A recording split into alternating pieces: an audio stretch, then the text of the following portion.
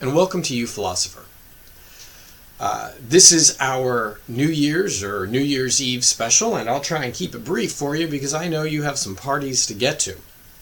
That being said, our topic for today is death. As we enter into the new year, we are also losing the old year.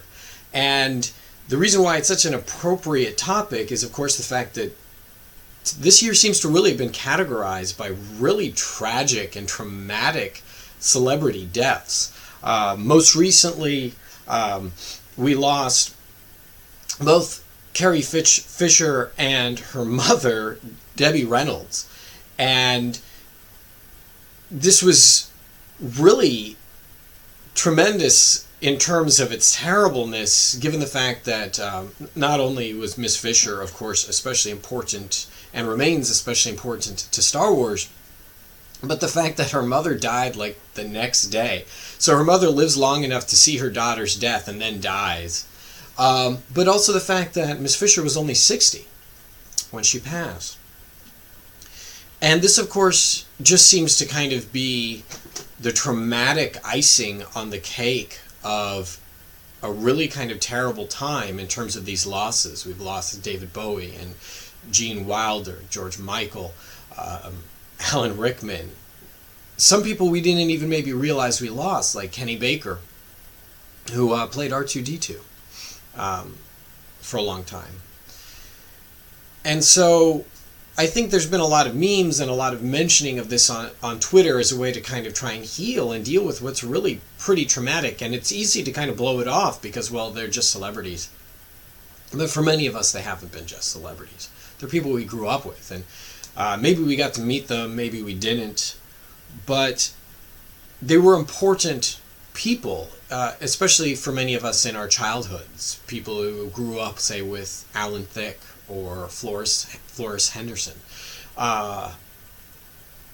They were, surrogate mothers, and they were TV fathers for many people. And of course, Carrie Fisher, for many people, was that awesome older sister who helped pave the way towards the idea that anyone, princess, woman, whatever, could themselves be a badass and help save the galaxy. So, first and foremost, I don't want to make light of these losses. They're significant. There's tremendous talent that has been lost. And I think it's going to be too easy, actually, to forget it and move on. Because that's the nature of human experience. We lose people, we go to the funeral, and then often we go to lunch, right? Or we go home. And so pretty quickly, these talents will be left behind, and we'll get farther and farther away from it, and that's healthy. But it's also, I think, worth looking at for a few minutes, and beyond looking at it in terms of kind of a comic meme that shakes its fist at 2016, which we're looking forward to ending, there's also something to be said for how much advantage we didn't take of the time that we had with these people, and maybe in some ways more importantly with the people who we actually know. One wonders how many people are lamenting the fact that they'll never get to meet Carrie Fisher now. Maybe they had an opportunity to do so. Maybe she was at a convention or something like that, and they were like, no, not this year. And now they know they never can, right? I feel to some degree like that with David Bowie. Many years ago, I had the opportunity to go to a concert of David Bowie's, and I went, and it was a very strange evening because we heard the cover band. If I recall correctly, it was the Stereophonics, which were quite good. And then during the set change, a fellow fell from the rafters and died as they were making, like literally, I saw this shadow fall, and we heard this kind of wet thud, and we didn't know what was going on for a while. And then eventually they came on because we were just sitting there and everyone was confused. We're going to cancel the concert. Mr. Bowie thinks it would be inappropriate to continue the concert given the fact that The gentleman died making set change. And I have to say, I respect that choice a great deal. It would be kind of twisted to go on with the show when someone literally just died on the stage. Though I do remember a fellow next to me being very upset about it. My friend and I, who I went with a friend, we were both kind of aghast at how this other gentleman responded in terms of, I don't care who died, it doesn't matter to me. I paid good money for this. If it makes anyone feel better, we got our money back. But I always kind of told myself that I'd go to another concert of Mr. Bowie's, and I never got to. And, well, there that is, right? So, there is something to be said for thinking about this in terms of how much time do we have, and the time we take for granted, and the time we take for granted with the people we love. The average life expectancy here in the States is somewhere around 78.8 years. So that means if we hit the average, we have maybe about 80 years in which to romp and play and have a good time and to love the people around us. And to be honest, that's not really much. And it's important to remember that's an average, right? There's a lot of people who don't make it that long. And there's some people who make it longer. But 80 years isn't that much. And to demonstrate, I've taken pennies. I like pennies a lot. I have a jar. This is not my only jar of pennies. It's a problem. I don't know.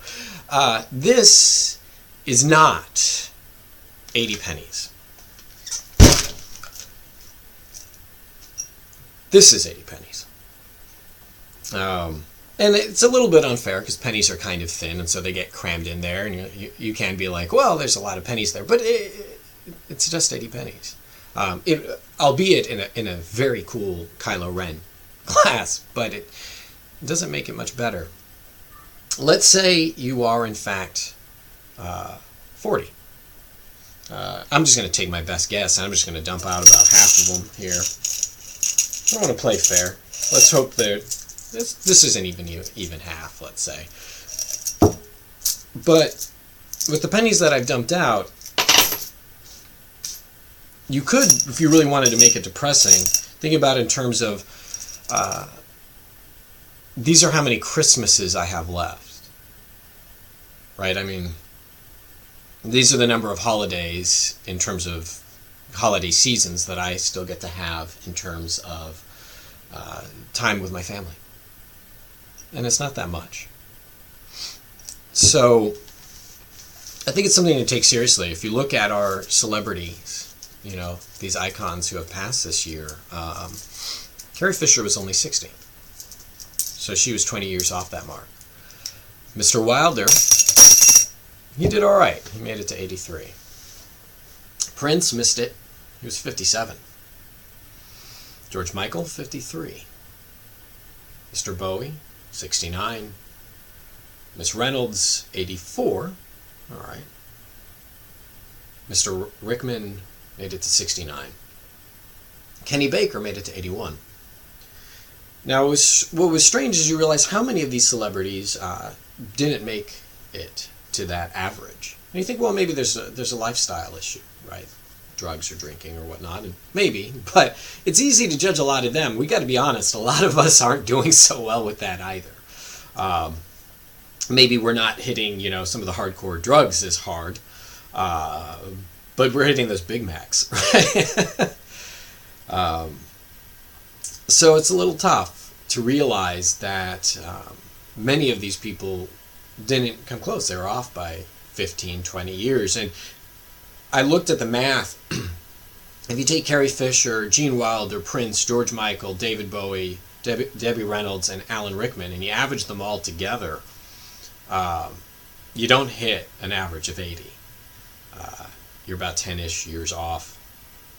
And so it's like, well, what if I added someone who really made it? You know, Abe Vigoda. I love Abe Vigoda. You may not have realized he died, but he was on this great television show called Barney Miller.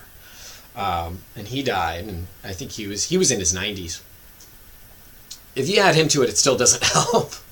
You still don't hit that 80 average mark. It's like, well, what if you add someone, you know, much older, the average is still pretty off for these celebrities.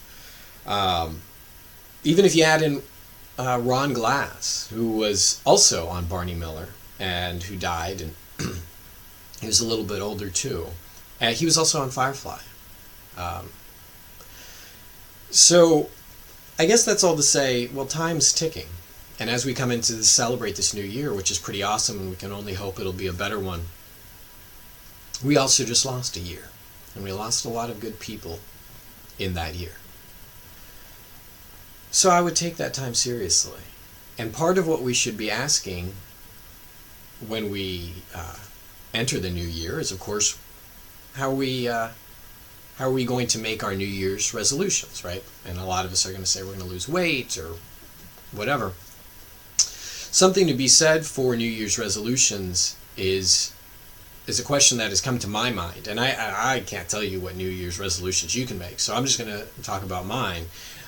For me, this year has been incredibly difficult because I've seen the country become even more polarized, and I've seen the world do so. There's a lot of hate speak out there, and by that I don't mean only hatred towards minorities or hatred towards the LGBTQ population, but just hate speak in general, just anger, just a lot of getting on Twitter and saying really hateful things, or getting on Facebook and saying really hateful things, and being really nasty to family members while they do it. And made me really glad I don't have Facebook, because at least I didn't have to experience what I watched some of my friends deal with during the election, on both sides of the aisle. For me, there's been this strange realization that given the way some people are using Twitter, and some ways some people are just talking in general, even to our faces, in really kind of nasty and angry ways, is that there's this expectation that everyone's going to respond that way. And that's just the way people are. And I refuse. That's my New Year's resolution. That there's a lot of people who are a good deal more famous out there on YouTube and on television, who are being really, really angry and nasty. There's a lot of pundits who are saying a lot of thoughtless, cruel, incendiary things. And I have a feeling that it means that they will always be more popular than I ever will on YouTube or on television or on their podcasts. It just garners more views. But my New Year's resolution is not to do that. I want to be someone who demonstrates the fact that no matter how nasty people can get, and how nasty they can get about you, that we can still maintain our cool and be thoughtful and caring. Heaven forbid we be caring. And by that, what I mean is simply this. A lot of people died this year, which to me is a stark reminder of the fact that everybody dies. We all got to go sometime, and the clock's ticking. And I have to ask myself who I want to be before that death. There's no amount of anger, vitriol, hatred. There's no number of terrorists that I can kill. There's no amount of yelling that I can do. There's no amount of elections I can win, whether I became president or not, whether I become famous or not, no matter how many degrees I do or do not get, no matter what job I get, or how many people love me, I will still die. So the question is, who am I before that death? And for my part, I want to be able to look back on my years. If I do have the opportunity to look back before whatever bus has my name on it hits me, I want to be able to look back on those years and say, yes, I did try to be the best possible version of myself that I could be. And so I'd like to encourage everyone to do that. I can't tell anyone what the best version of themselves will be, and maybe that's an angry person, I don't know. But I know for me, that isn't that person. And that I'm not going to let other people and the anger and the partisanship and the divisiveness around the country drive me to that. That when I die, and it will happen, that I hopefully will have died being someone that I could respect. There's a lot of things about myself that I don't respect.